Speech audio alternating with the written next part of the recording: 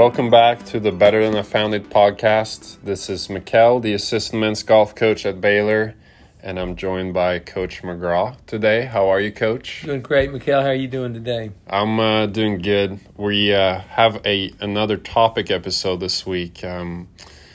We do this from time to time, and this one we'll call Earning It. It's something that you have been thinking about, and you and I have been discussing this topic back and forth a lot. And it's not a coincidence that we wanted to do this in 2021 because it's a kind of a special year for you when you look back on memory lane, isn't it? Well, it really is. Mikkel, thanks for presenting that. It was 50 years ago this year that I went to work for my dad at the Ponca City Country Club. And I didn't think about that until just recently. It's been a little over 50 years because it was in April when I went to work for him. So 50 summers ago, I started playing junior golf tournaments on a real regular basis, but I also started earning that money to do that. And my dad gave me that opportunity. So I'll back up a little bit to the summer of 1970. I'd just taken up the game, wasn't playing tournament golf for sure. And my dad had me ride over to Tulsa with him and my brother. So my brother was playing in the J. Myers Memorial and at Meadowbrook. And as I watched my brother compete in that golf tournament, I was mad at my dad. And he was like, why don't I get to do this? This is something I would love to do. And so I told him on the way home, I was really upset that he hadn't let me play. He says, well, Michael, you weren't ready for this. Next summer, you'll be playing in all these tournaments. So I didn't give it much thought and went into the school year. And April came around, and that's my birthday, April 18th. Mm-hmm. And what do you think happened there? He gave me some money. Yeah. And, $25 in 1971 was that was a windfall for an 11-year-old kid. And so I was really thrilled that I had $25. Didn't know what I would do with $25. But he said, we're going to go open up a bank account for you tomorrow. And didn't open up a savings account. He opened up a checking account. So I thought I didn't know what a checking account was. But for an 11-year-old. For an 11-year-old. Yeah. That's kind of crazy. It's 1971, by the way. Yeah. But then we had a discussion afterwards. He said, Michael, you've been telling me you want to play in a lot of tournaments this coming summer. Oh, yes, Dad, I definitely want to do that. He said, well, get with your brother Tim, and you guys make a spreadsheet of all the tournaments you like to play in, all the entry fees, all the costs attached to every single tournament, and give me a grand total. And I said, okay. And my dad had already teed up my brother to do this, and he knew exactly what to do. And so we kind of worked through it, and we figured out this was the total amount that it would cost. Well, I only had $25. He said, well, you know what? You only have $25 to start with, but we're going to let you start working at the golf course. So, cool. Yeah, it was cool. Yeah. So I got the opportunity to clean golf clubs, store bags, wash carts, sweep out the cart barn, pick up range balls, fill the candy machine, fill the Coke machine, sweep the carpet, vacuum the carpet, clean the bathrooms, clean the windows, the big plain glass windows that overlook the parking lot. I did every job possible to earn money, and I did this during the school year to earn money to play in those junior tournaments. So I obviously know the story from earlier, knowing you real well. So your dad made you keep a track of a budget and then save for the budget and earn all the money. And this was obviously back in 1970, so it was different times than now. But you actually made every dime for yourself to travel in a summer schedule playing golf. Right. I mean, you couldn't do it today. There's no parent that could say, sure, little Jimmy, I want you to work all school year and earn the money. You just couldn't earn enough money and still go to school and still practice. But in those days, it didn't cost very much. It was $4 for an entry fee for a junior tournament. It was, 30 cents for a hamburger. It was, you could start doing the math. It didn't cost very much. But my dad, this was twofold for my dad, and I know why it was. One, he got a pretty good hand, pretty good working hand at the golf course, because if I messed up at work, when I went home, the boss was at home. So I had to do a good job. But sure. But he also taught me through his example, and my mom as well, of what hard work looked like. They had to work hard. They were raising 7 children. Don't you think that's the main thing you took out of that experience? Like looking back all the way from now, all those little things you learn about keeping a budget, working hard for your money, knowing the value of work and that kind of stuff? I believe 100% that was the case. I also know I never thought about giving up in a golf tournament. Yeah. It was my money and paid that entry fee. I wasn't giving up. And I didn't take it for granted that I was getting to play. And remember, he still let me off to go to those tournaments in the summer. Yeah. But, a couple other things he did that above and beyond getting a budget and earning the money to begin with, I had to be my own travel agent. I had to find parents of other kids because my mom and dad were working. They couldn't go to the tournaments. So I had to find parents or other people to help get me to those tournaments. And so I might have to ride a bus from Ponca City to some friend of mine, and then take that family friend with their parents in a car to the tournament, and then they'd get me back, and then I'd find a way home. Didn't know how I did it. I remember going. The drive was supposed to be only 2 hours from Ponca City to Oklahoma City for the state junior one year. And I rode a bus, and it took 4.5 hours because they stopped in every little Oklahoma town all the way. But I got to Oklahoma City, and I got to play in the Oklahoma City Junior. And I would also have friends in those towns, and I would stay with their families. But I was my own travel agent. I was my own financier. I got the money, and I created a schedule for myself. I realized all the tournaments were small tournaments in small towns in Oklahoma, so we could make it happen. But I thought it was a great job. I didn't know it at the time. I didn't know, one, that none of my friends were doing it. Yeah. And I didn't know, two, that it was a hardship. It wasn't a hardship. It was an opportunity. Yeah. So what an awesome way to learn a lot of things. But I know you did a couple other things too, because I've heard your stories. I do tell stories here and there, and I know you caddied quite a bit as well to make it a buck. If my dad said, well, you've got the afternoon off, and if Roger Brown or Paul Walker, there were two really good amateur players. Roger was a former Oklahoma State All-American, and Paul was a dentist in town, and both of them were scratch golfers or plus, better. And I tell this story. I caddied for Roger 19 times at the Ponca City Country Club. He shot 73, was the worst score he ever shot. And Paul was not quite as good a player, but he was very, very good, and he could shoot in the 60s pretty regularly. So I learned so much from those men just watching adults play the game, especially guys that played well. Yeah. And I don't know what I got paid. It wasn't very much. Yeah. And well documented, you actually caddied for Mike Holder as well when he came to town for that. I did caddy for Mike Holder. A couple of things on that story. One, I wanted to impress Mike Holder because of the golf coach at Oklahoma State. I was only 14. Sure. And unfortunately, I accidentally let an additional club get put in his bag on the practice range, and he had a 2-shot penalty on the first hole. He went on to shoot a course record 64 that day, ended up winning the golf tournament next day, and paid me $100, which is a lot of money in 1974 or whatever it was. Wow. But I did caddy for Mike when he came and played in that tournament. So I love that. I also shagged golf balls. So we didn't have a range where you'd have a range drag pick up the balls. We would usually have 3 or 4 buckets of balls sold per day. And I would go with the member down to the range, and then I would stand out there 85 yards, 100 yards, 150 yards, and finally be the live target. I'd be the live target. I actually got hit one time where it knocked me out. Really? Yeah, I did. And but I shagged 2 to 3 buckets of balls a day, maybe some weeks 10 or 12 buckets of balls. No big deal. That was great. Now, when we got a range with a range drag, if my dad sold 15 or 20 buckets, you'd multiply that times 30 balls per bucket. I had to come back with that many golf balls, or he charged me 33 cents out of my salary per ball. Wow. So I was very intent on picking up every range ball. Those were just lessons my dad was teaching me. Yeah. It was a different era, I know, but it's also things that would be great to teach kids nowadays. Yeah. And so anyway, I think I know it's a different time. I know it's not the modern.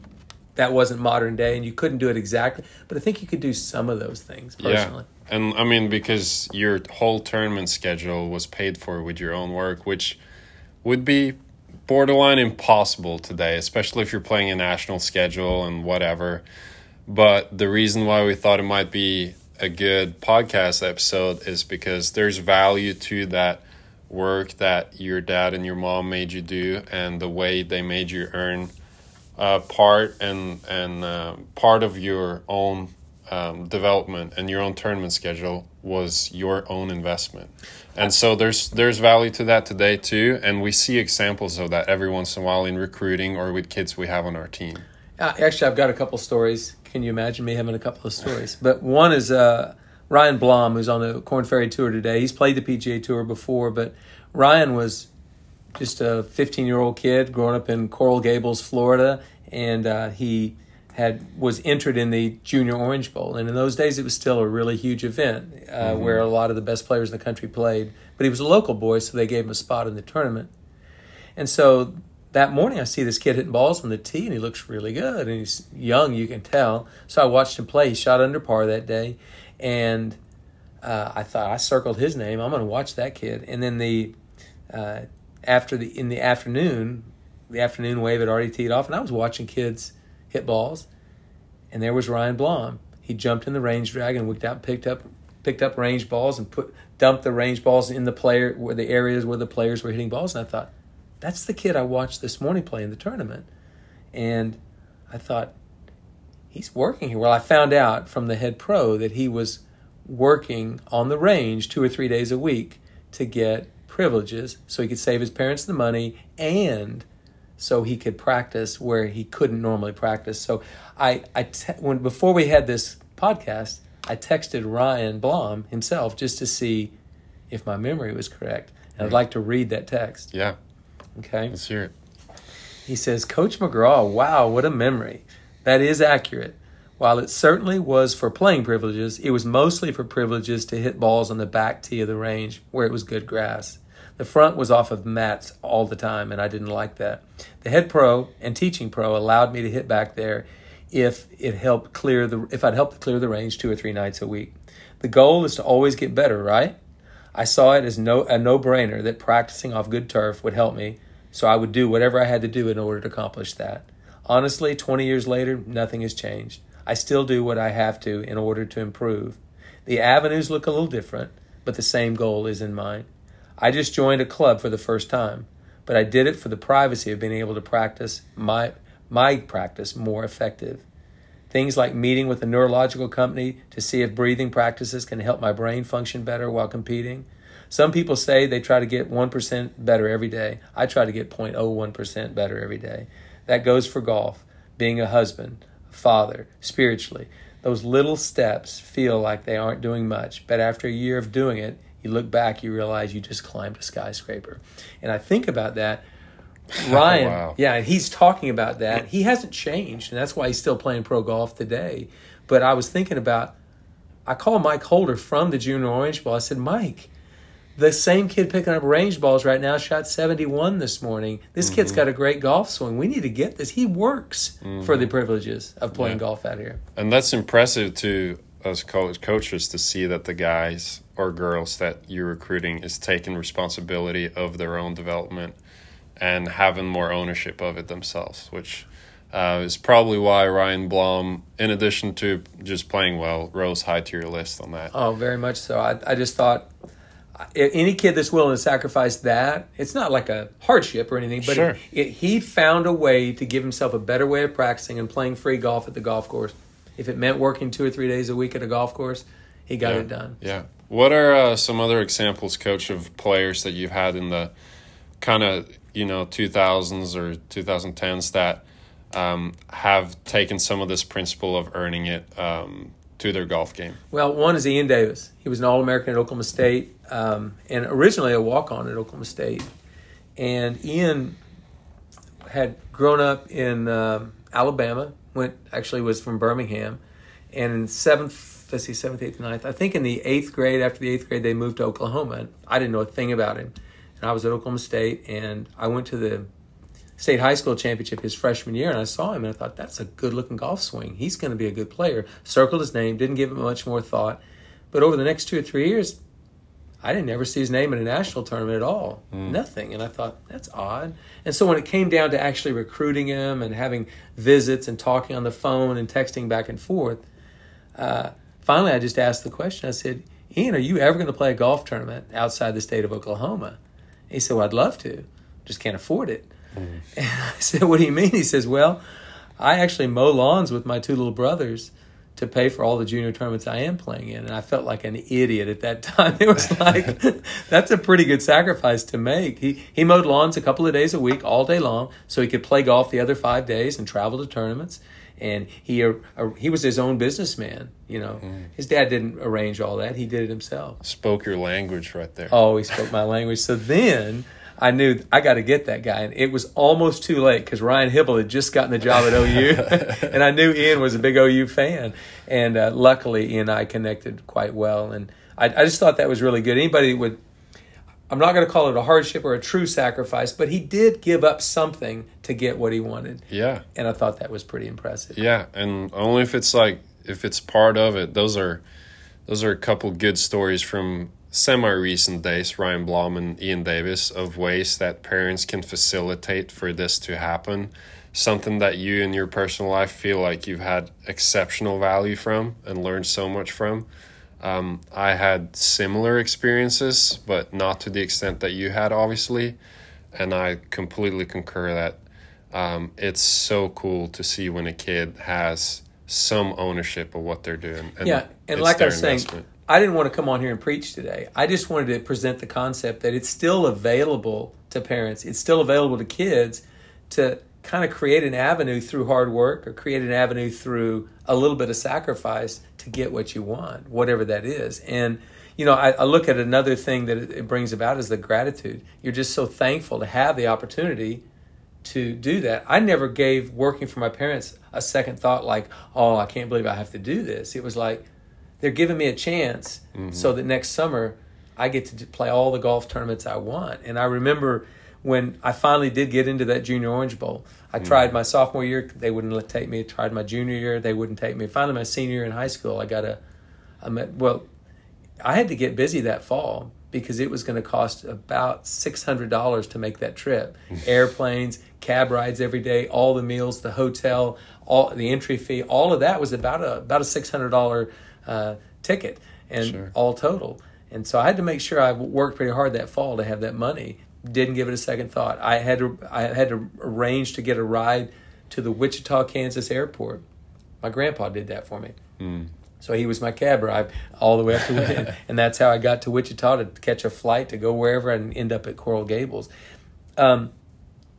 Pretty thankful that I had that as an example. My mom and dad working very, very hard. So even though I was working hard, they were working as hard as I was. And I didn't realize how important it was that they were working that hard. We had 7 kids in our family to raise. So just a good example, and it made me realize that you don't take those things for granted. And so I look back on a time in the summer of 75 too, that I was trying to prepare for the state junior, and I wasn't playing very well. I mean, I was playing pretty poorly actually. And so I walked into the golf shop, and usually if I had a golf lesson with my dad, something good would come out of it. Frame of mind, attitude, rhythm, tempo, whatever. He wasn't going to give me a golf lesson and mess me up before I went. He was just going to kind of settle me down. So it was about 4 days before the tournament. I went in the golf shop and said, Dad, I need a golf lesson. I'm really, really struggling. Yeah, it's fine, Mike. Go up there and start hitting balls. Have I ever told you this story, Mikhail? I have heard it. Okay. Yes, I have. Well, hopefully the guests out there haven't.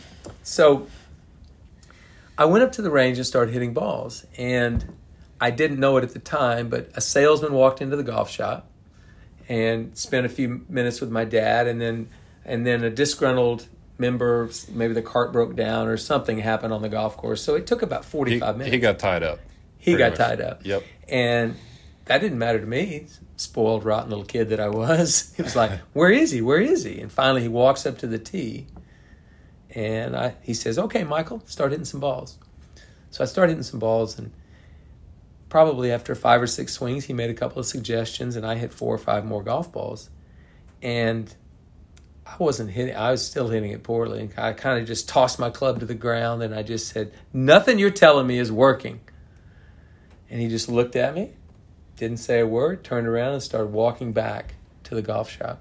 Do you think I'm in trouble right now? So I said, oh my gosh, I've just messed that up. So I kind of pleaded with him. I said, Dad, where are you going?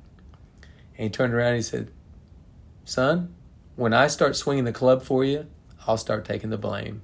He turned around and walked right to the golf shop. That was all he had to do to tell me that I was being an entitled little brat. And it was like, I took all the credit when I won a junior trophy, and he got all the blame when I couldn't hit a golf ball well. And it was just like a great lesson. He said it in less than 10 words. Yeah. Boom, right there. But that's the way my mom and dad kind of handled things. It wasn't long discussions. You want to go to these tournaments? You go earn the money. Definitely old school. I do like that story. I have heard it before. I really like that story. But the gratitude part as well, that you kind of live your life with, and the way you become thankful for people giving you things that you didn't expect, such as your grandpa giving you that ride, and by earning it, it's probably a little bit easier to see the gratitude and give the gratitude to other people who help you out. Well, and you're totally correct on that. And one of the last things I did at Oklahoma State, I built this short game green. Had former OSU players come in and help me design what they thought it ought to be. We used an architect. We raised the money. We did it was a whole project. Took about 5 months, 6 months, and it was growing in that summer when I got let go. But I remember this, the fall. No, hang on. Yeah, that's right. That's correct. But what we did was we had our guys lay the sod around the Bermuda sod around the deal, and just as a symbolic gesture, that they had something to do with the blood, sweat, and tears of putting this short game green together. And I learned that actually, not that particular thing, not from my dad, but from Mike Holder, when they built Karsten Creek.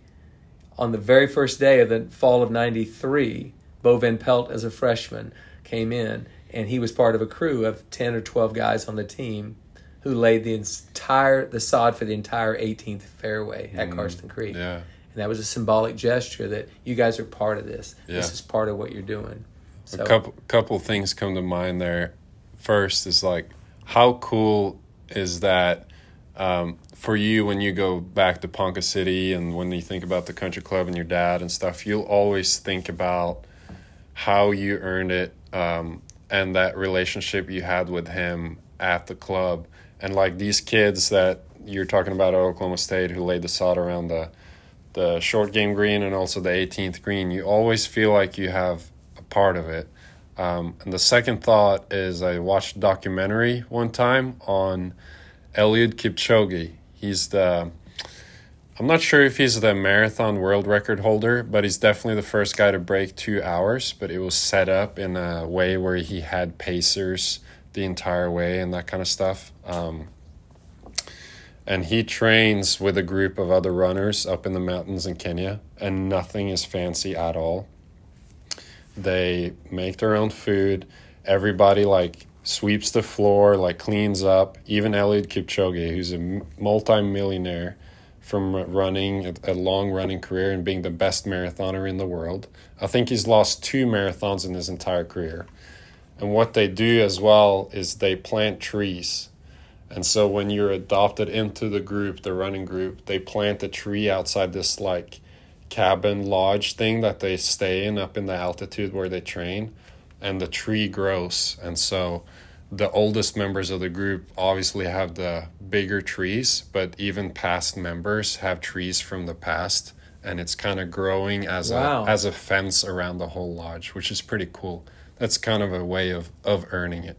I love that. Yeah. The New Zealand rugby team, the All Blacks, they've got something they call sweeping the sheds, and that's how they built a team culture around everybody. The most important guy, the captain, the coach, everybody is in charge at some point of sweeping, cleaning up the area. They call it sweeping the sheds. Yeah. You're never too big, and you're never too great to appreciate what you've got. And I don't know, I always thought that was a good example. You always earn part of it. Always earn some of it. And I think that was the entire process of what my parents created in 1971.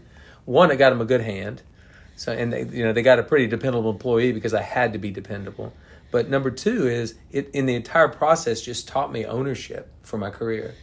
So if I was a tour player, I would be a part of just about everything that I'm doing. I'm not just going to have everybody do it for me, because I'm the CEO of the company. If I'm on a golf team in college, I'm invested in this, and I want to do it the right way. And so I'm not afraid to work. So if I'm walking down in that locker room today, down here where our guys are, and there's a cup left on the table, just because I'm the coach doesn't mean I can't pick up the cup. Now, I'm going to have a pretty stern conversation with the kid who left it there, because we all should leave things better than we found them.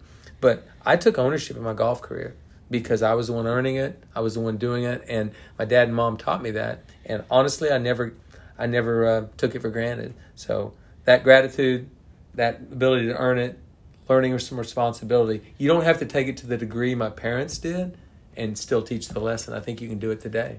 Yeah.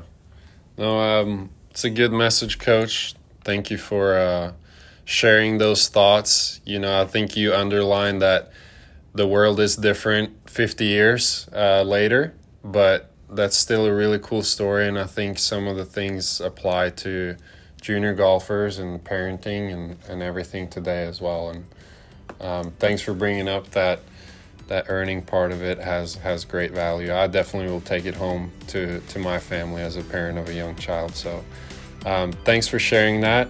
Thank you to the listeners for listening to another edition of our podcast.